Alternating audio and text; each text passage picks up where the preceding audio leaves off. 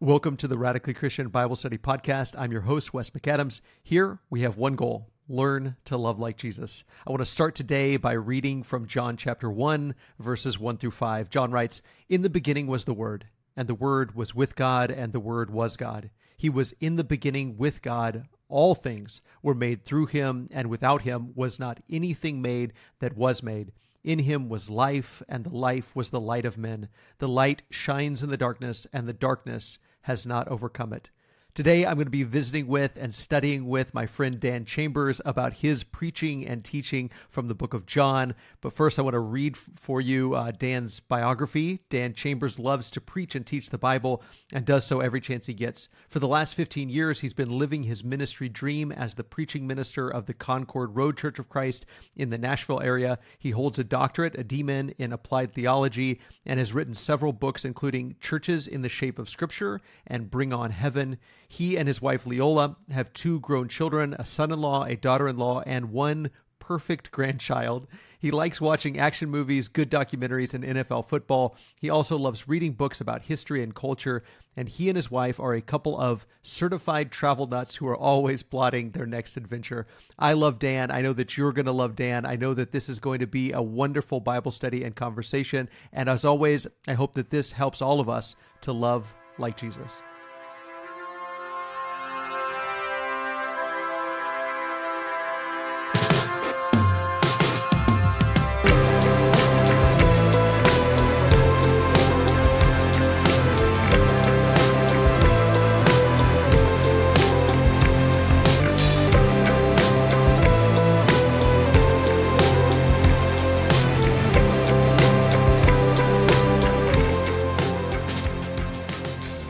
Well, Dan Chambers, welcome back to the podcast, and we're going to try this again. Thanks, Wes. I hope we can get it, man. We have recorded portions of this podcast multiple times now, and we've had technical issues all along the way. I'm not sure at this point if it's on your end or my end or on God's end. I don't know who's delaying this, but we're gonna try it one more time. All right, that sounds good. I got my fingers crossed. Fantastic. Well, you've been preaching and teaching through the gospel account of John, and right. You've probably done a lot more of that since the last time we started to have this conversation. So tell us about John and tell us about what you're preaching and teaching. Yeah, I've got a few more weeks under our belt since we first started this, but for a few more weeks for me usually means like maybe one additional chapter. So it's a pretty methodical pace. I'm up into chapter 4. The last couple of weeks we've been spending time with the encounter, Jesus and the Samaritan woman. I could spend a couple of more weeks on that, but I'm moving on to the healing of the nobleman's son this Sunday. But it has been, Wes, what a gospel John is. From a storytelling perspective, it is an absolute masterpiece.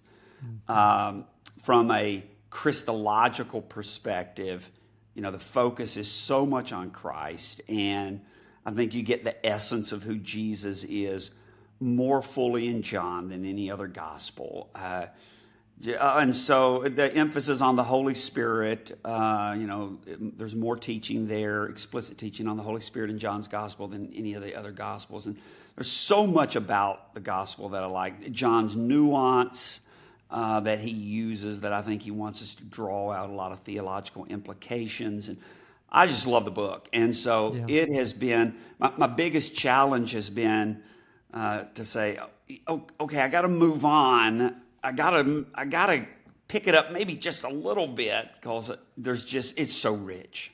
Mm-hmm. Yeah, it's so deep, and it's not just surface level, like this is what's happened, but in fact, let's dive into a couple of the sermons that I listened to. I listened to your accounts of, or your sermons on John 2. We're talking about the water turned to wine, the cleansing of the temple. So in your lesson of the water to wine, I loved your emphasis there, and how this is this is a sign that's pointing forward to the messianic banquet. And you tied in Isaiah chapter 25. I want to read Isaiah 25 verses 6 through 8 for folks, because it's so wonderful. And I think this is exactly what John is doing. But Isaiah 25 verses 6 through 8 says, "On this mountain, the Lord of hosts will make for all peoples a feast of rich food, a feast of well-aged wine, of rich food full of marrow, of aged wine well refined. And he will swallow up on this mountain the covering that is cast over all peoples, the veil that is spread over all nations. He will swallow up death forever, and the Lord God will wipe away tears from all faces, and the reproach of his people he will take away from all the earth, for the Lord has spoken." So talk about that, if you will, for a second, how what Jesus is doing at that wedding is not just about the wedding, but it is about another wedding feast. It is about something eschatological. So talk about that, if you would. Yeah, absolutely. And that's kind of what I meant when I talked about a lot of nuance in John, and a lot of theological implications that he wants us to pick up on. And there is the perfect example. Here, it's the first sign that Jesus does, and it, I think it bears emphasizing that John, that's the word he prefers when it comes to miracles. That's he doesn't use mighty work at all. He uses wonder once. Every other time it's sign, because he knows, and he wants us to understand that when Jesus performs these things, he's pointing to deeper spiritual realities, and so. Here it is, the first moment, the first sign that Jesus is going to perform. It's at the wedding. The wine's gone. And when you understand a little bit about the historical, cultural background, it is a catastrophe that is looming, a social catastrophe that's looming. Mary is just freaked out. And, maybe that implies that she had something to do with the catering, who knows, but that's not really relevant. But she's freaked out, so she goes to Jesus and she says, "The wine's gone." And his comment to her is, "Well, my hour hasn't come yet." And it seems so odd for him to say that, and so people go, "Well, what does he mean by the hour hasn't come yet?" And I think the only way you can answer that is kind of track John's use of that word through the gospel. And when John talks about the hour, he's talking about the moment when Christ is going to go to the cross. And so I think any other way to use it in John 2:4 would be unnatural any other way. And so Jesus is basically saying to his mom in that instance, "Well, it's not time for me to go to the cross." And again, that's a head scratcher. Well, what in the world does that mean? She's asking about wine, physical wine, and he says, "Well, it's not time for me to go to the cross yet." And what we need to understand, again, I use the words, that John is wanting us to draw out theological implications. There's this nuance there. And so what Jesus is doing, he seems to be taking Mary's concern about physical wine, and suddenly he's going to take it to a deeper level, a more symbolic level. And when you go back and you understand what Messiah is going to do, and that is he is going to ultimately flip everything back to the way it's supposed to be. This broken world that we live in is going to be fixed. And that messianic banquet, the glorious consummated future of the kingdom, is pictured, as you so beautifully read in that Isaiah passage, it's pictured as a banquet where the tables are just overflowing with food and the wine is just flowing abundantly. And so Jesus is basically saying to us, oh yeah, I came to bring the wine. That's exactly why I came.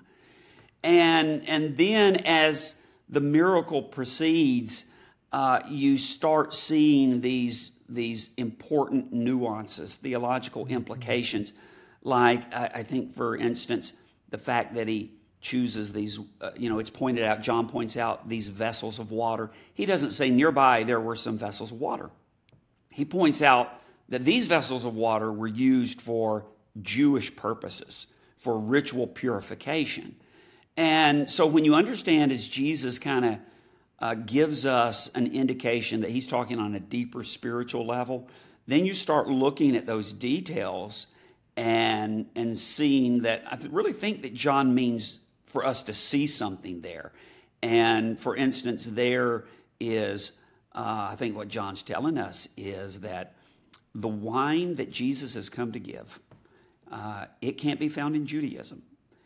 It can't be found anywhere. He is the only one that can bring the wine. He is a fulfillment of everything that the law was about. But you can't get from the law what he's going to offer. Only he can offer it. And then you get to the taste of it, and the steward, head waiter says, "Wow, this is the greatest ever. Why did you keep this?"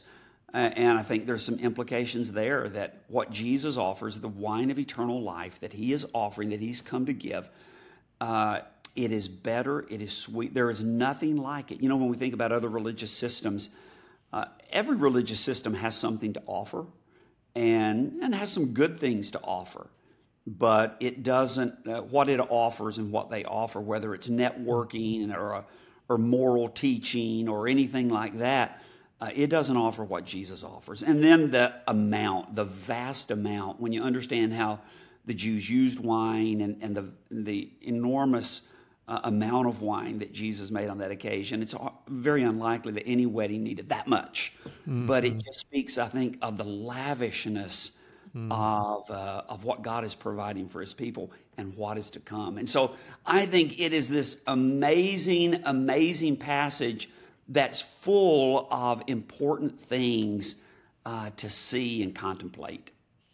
Well, I love how you pull that out of the text, how John always tends to layer things. And even in the Gospel of John, when Jesus talks about being lifted up, if you talked about a king being lifted up, being exalted, you certainly wouldn't think that he's talking about a cross. That in the cross is both Jesus' exaltation, his ascension to the throne, his ascension to the right hand of God. And so it's all sort of layered there together. And so Jesus is foreshadowing, even right there in the second chapter, that his time is coming, his time of ascending to the throne, but you just don't expect that his ascension to the throne will be through the cross, not in spite of the cross, but through the cross will be his exaltation, and that he is going to bring all of these prophesied promises that God has been saying he was going to bring through his Messiah all along, and that this is going to happen through the crucifixion is just an amazing thing. And then when you see all of these signs, and I love the way that you point out this idea of signs, I see in all of the signs, in John's account, but also in the other gospel accounts, this sort of what theologians call the already and not yet of the kingdom. That's right. You see this, again, multi-layered reality that on the one hand, Jesus is saving someone from, whether it's a social catastrophe in a wedding, not having enough wine, or saving someone from blindness, or saving someone from the inability to walk, or saving someone from poverty. And he is lifting that person up. What he's doing for them is real and important and tangible. But what he does for one in this sign, he is going to do for everyone in the age to come. Everyone is you and I are going to get to sit at the wedding feast. We're going to get to taste that wine that the steward talked about. Like we have been given this foretaste that this is what is available through Jesus. And we are going to be healed of our blindness. We are going to be healed of our inability to walk. We are going to be lifted up from poverty and oppression and have all of that lavish generosity that Jesus bestows on them. It's going to be bestowed on all of his people. And so I think if we just read these accounts and say, well, that was nice, Jesus is really generous and Jesus did something good for this person, whether it's a blind man or whether it's a wedding, a married couple, and we don't see the sign of greater things to come because of Jesus, we too can miss out on the signs. Yeah, I think you're exactly right, and you're so right about the layering. I think John's does a lot of layering of that stuff. You mentioned the healing of the blind, and of course, we think about that in John chapter 9, that one of the seven miracles where the blind man is sent to wash in the pool of Siloam, and it's just such a it does more than demonstrate Jesus's power over physical ailments. Again, there's something deeper there. It's a picture of not only the gospel and what God can provide for us immediately, because it starts with, I am the light of the world, and so this sign is going to point to the fact that He is the light of the world and that He can bring light to people. And so it's a picture of the gospel. He sees this man who is he's blind, and so Jesus goes up and he applies this concoction to the man's eyes and tells him to go wash in Siloam. And one of the things John does there is he points out, he makes a special emphasis that Siloam means sent. Go wash in the sent pool. But as you're reading through John's gospel, all in chapter 8, several times in chapter 8, right before this account, Jesus is saying, I was sent from God. I was sent from God. I was sent from God. And so John gets over here in the very next chapter, and there's this blind man there, and Jesus says, go wash in the pool called sent. And it's that reminder of our helplessness that, and John does that a lot in a lot of these miracles, whether it's the pool of Bethesda in chapter 5, had to be the most depressing place in Jerusalem, where all of the depressed and dying and diseased and forsaken and alone people were tossed. All of it's a picture of our helplessness, of our inability to do anything, and we are completely dependent on the initiative of Christ, who came to us in our helpless and our hopeless condition, and He is the remedy, the sent one, and we have to be washed in the sent one. And so we do, as we are washed in the sent one, we receive sight. But this goes back to what you were saying. It's only partial. It's the now. Now we receive sight. But there's another layer to it, and that is the not yet. And we are, it's like salvation. We experience the fullness of salvation right now. The blessings of salvation we are experiencing now, but we don't enjoy the blessings of salvation so much that we lose sight of our future hope, because there is a not yet.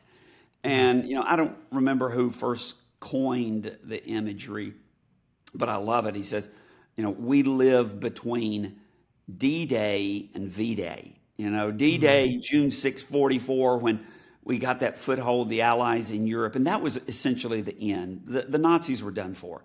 But it still took about 10 months before V-Day. And, we've had our D-Day, and we're going to win. And we have salvation and blessings, and we have sight, but there's coming a V-Day that's still to come, and that is, associated with the promised resurrection. John doesn't really say a lot directly as much about eschatology as some of the gospel writers, but there's eschatology all over it, and Right. and that future to come is, based on the hope of our resurrection. John chapter 5, Jesus says there's coming a time when all who are in the tombs are going to come forth. And so the healing that we have now brings us sight on one level, but there's still to come when, like you said, there is going to be at that messianic banquet a fullness, a resurrection of the body, a brand spanking new body. We're going to be physically, emotionally, and spiritually perfect. All the brokenness of creation is going to be redeemed, and Jesus is, and all of that's being foreshadowed. You've got the immediate, and then you've got the anticipation of still what is to come. It's amazing. It's fantastic. Yes. Amen. Well, and speaking of restoring and healing the brokenness, your next sermon on the cleansing of the temple, I loved how you pulled out that eschatological hope there as well. And you talked about Jesus using the whip to scatter animals and scatter coins in order to restore the temple to what it was supposed to be. In fact, here's a quote.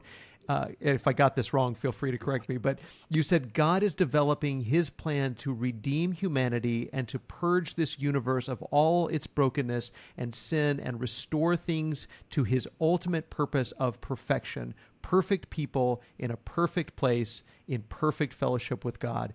And I love how you describe the cleansing of the temple as an act of restoration. Too often, I think we look at that event and we think of Jesus throwing an angry temper tantrum. Now, I think it's true that Jesus is angry, but the way I always describe it is it's like those scenes in a movie where a dad will come home to his house where his teenagers had been home alone and they were throwing a party, and there's teenagers everywhere doing all kinds of things that they shouldn't be doing, especially in his house.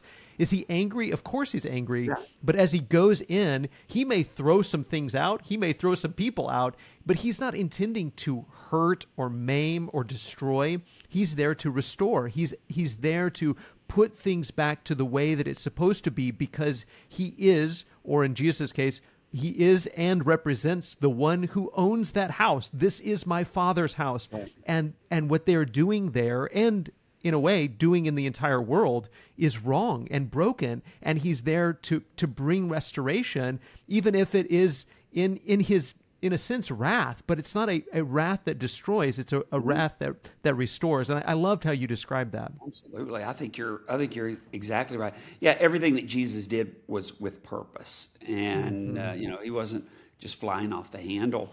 But as God is looking forward to the restoration of all things, and and by the way, that's from Acts 3:21. That's a direct statement that Jesus is in heaven and will remain there until the restoration of all things that the prophet spoke about.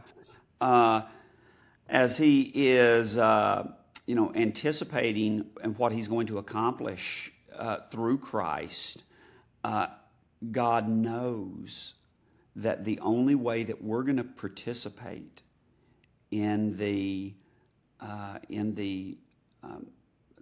consummated kingdom and experience the fullness of a relationship with God eternally, with all of the blessings that will come with that, the only way that's going to happen is through a relationship with him. Mm-hmm. And that calls for purity. It calls for transformation.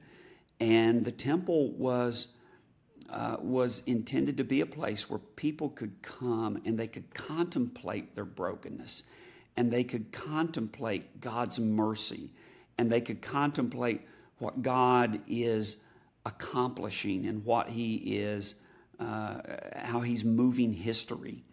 And so it's important for people to contemplate those things, because if we don't contemplate those things, we're going to miss out on it. And it's so critical to have our minds full of these spiritual realities about where we are and what we need and what is to come and the power to accomplish that. And so, those things are so important. And God, it looks like, again, like you said, it's just that he's this angry, wrathful, but there is purpose there. Because if he doesn't, and he leaves us to ourselves, then we're going to stand before him on the day of judgment, and we are going to experience nothing but his infinitely holy wrath. That's why, one of the things Jesus is going to say later in John 3 is, I didn't come to condemn the world. Mm-hmm. Jesus didn't come to condemn. We're already condemned. That's the thing. We're already condemned. He came to deliver us. And so the whole cleansing of the temple is to prepare us for that ultimate, to restore our relationship with God in view of the ultimate restoration to come. Amen. Well, and I love how both John's account, but also your sermon focuses in there on that conversation that Jesus says that the temple will be destroyed and rebuilt in 3 days. And the emphasis is that he's talking about his own body, that he is the temple of God. And your emphasis there was on Jesus being the tent of meeting, the place where people come to meet God, the place of true worship, that Jesus is centering himself as the place where people come to meet God. And that is the Gospel of John, is that it is all about the Messiah. It is all about the Son of Man. It's all about Jesus, and how believing in him, trusting in him, giving him your loyalty and allegiance, that is the work of God to which we are called. And so I love how you always bring things back to, it's all about Jesus, and it's all about putting your hope in him, your trust in him, that you can't find what you need in any other place, whether it be the temple or whether it be, a life of sin, whatever it may be, whether it be other religions or other philosophies or ideology. It's in Jesus. Our only hope is in him. Yeah, you're exactly right. And when you think about his, when he wrote, and probably middle to late 80s, maybe, the temple has been destroyed in 70 AD. Probably has several years have passed because there's no reference made to it. And so it's probably not a fresh event.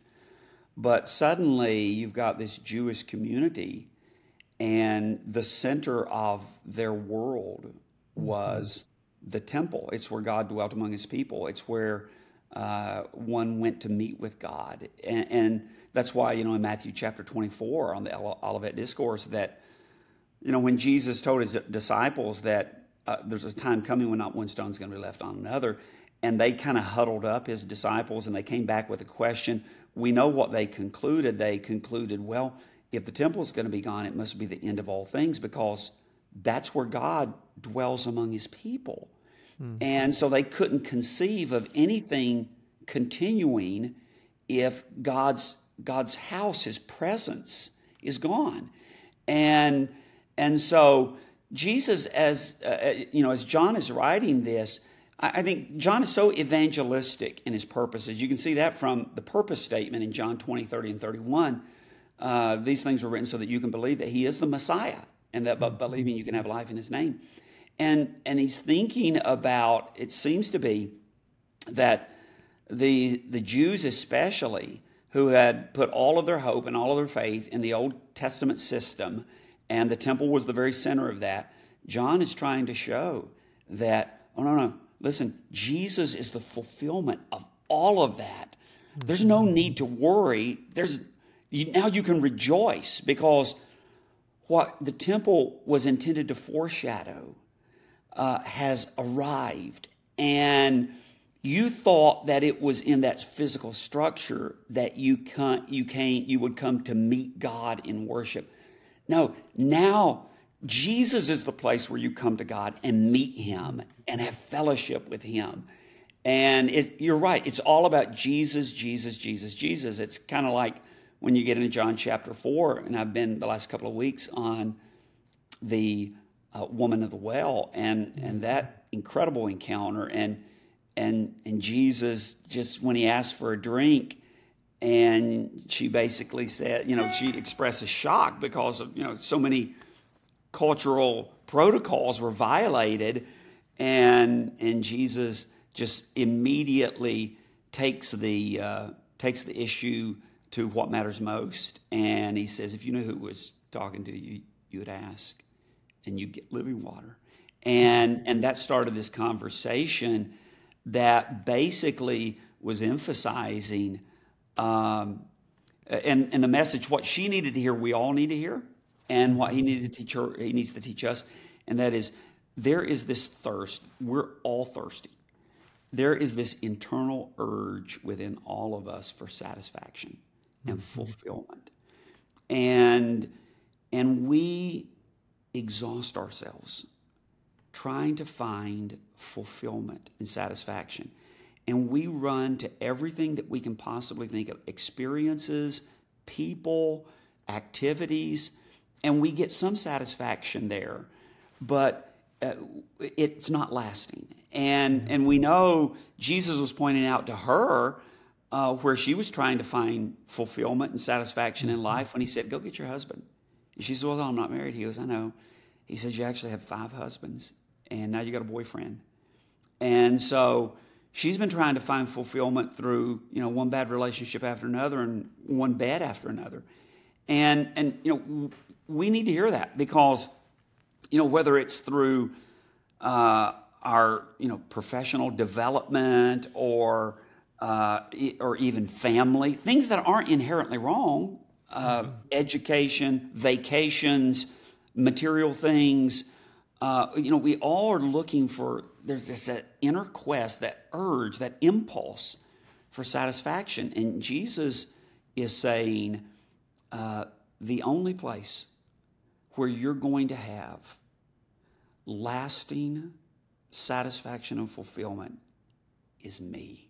Mm-hmm. If you will drink deeply of me, only then, when everything else, when the career goes away, when nobody wants to hear me preach anymore, and when my granddaughter, who is 3.5 years old, who I'm the center of her world, and when she stops crawling all over me and she's more interested in her friends, and when people that I love deeply and dearly and had such an intense relationship with, when they're gone, when all of that happens, things that I found deep fulfillment and satisfaction in, I'm not going to be thirsty if I've been drinking of Jesus, because he is the ultimate source of quenching our thirst.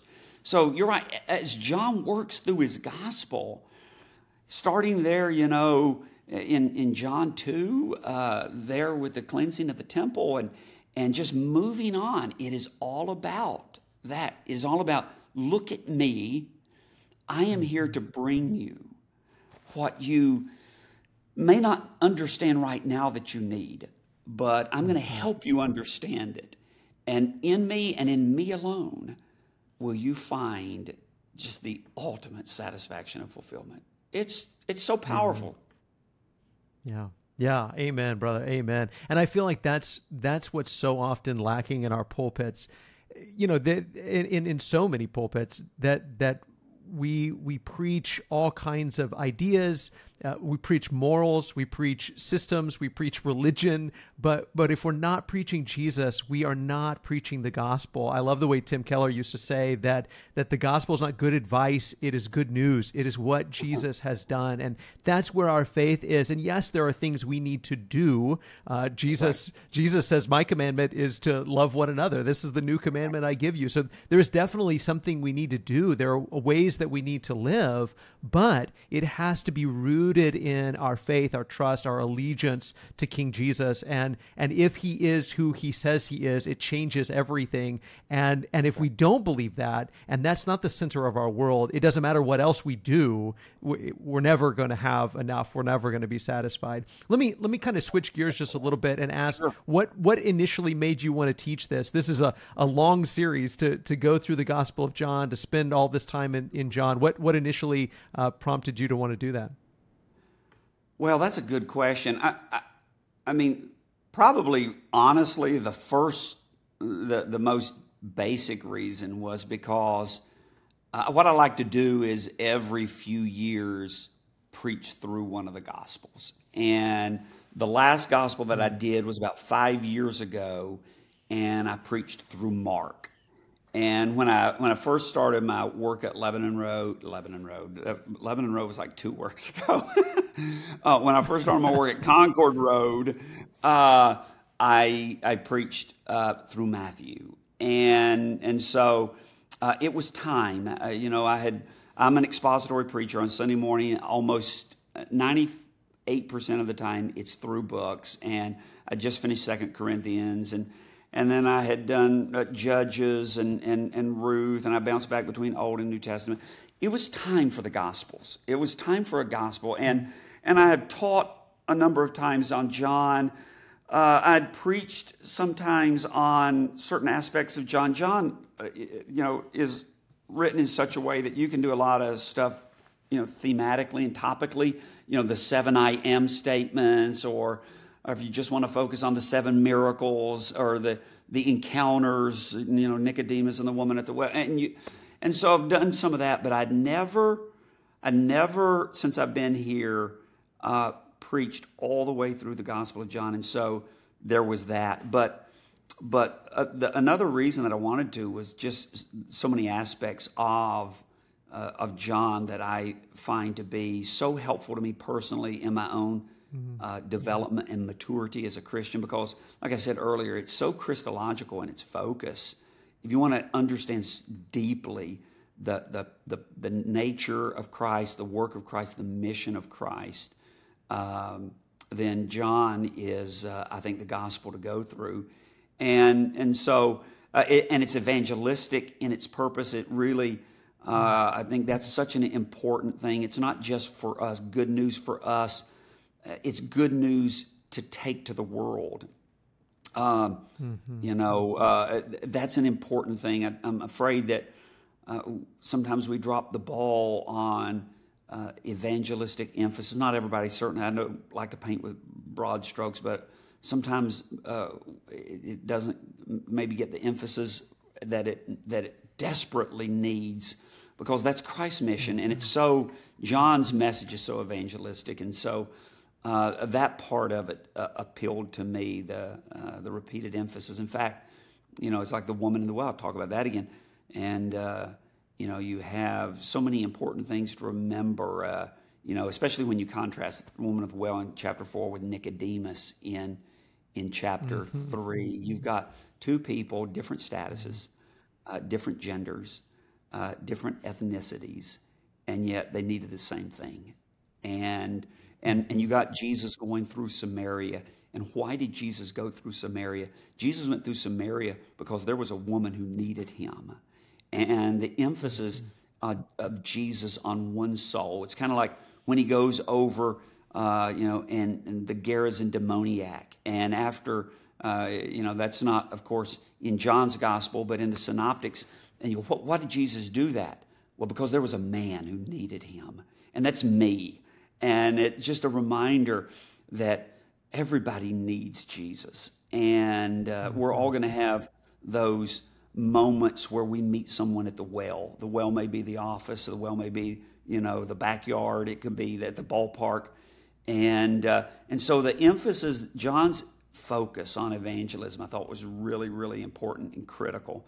So there's a lot of things like that. It just so many things coalesced into, man, it's time. It's not only time to teach the gospel, another gospel, but John needs to be taught. I need to spend some time there. That's awesome. Let me ask you this, Dan. I know it's only been, a few months since you've started this, but how has, even just so far, and I know obviously you've studied this gospel account many times, but I'm sure, like with all of us, every time you preach through something, it changes you. It has an impact on you. So far in your study of John this time around, how has it impacted you and changed you? You're absolutely right. Every time I preach, I don't know, but I'm going to speculate that it changes and impacts me as much as it does anyone there. I am always convicted as I study. It kind of reminds me of what Peter says in 2 Peter chapter 1 as he's writing. He says, you know this, and you're established in this, but you need to be reminded. And that's a reminder that Christian truth needs to be preached over and over and over and over and over again.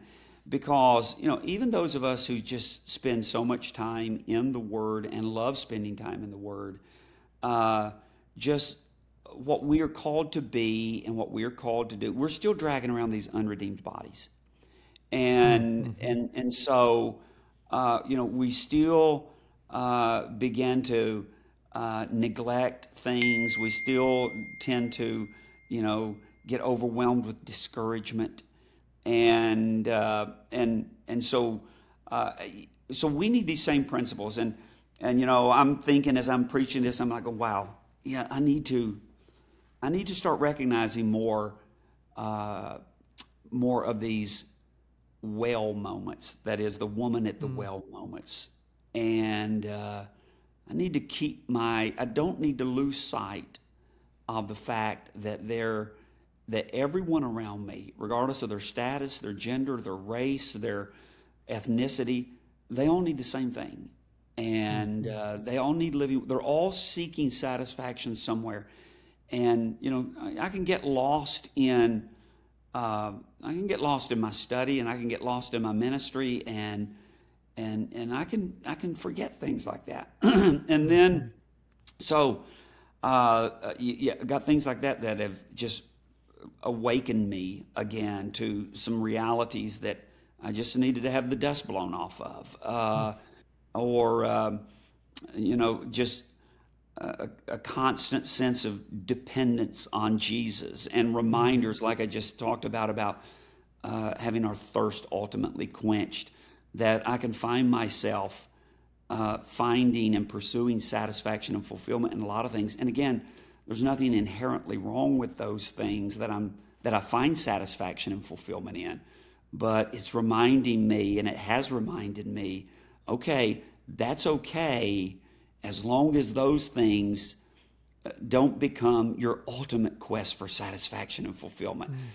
I got to spend more time in seeking to know Christ more deeply, in authentic communion with Him personally, so that I can find that and always have that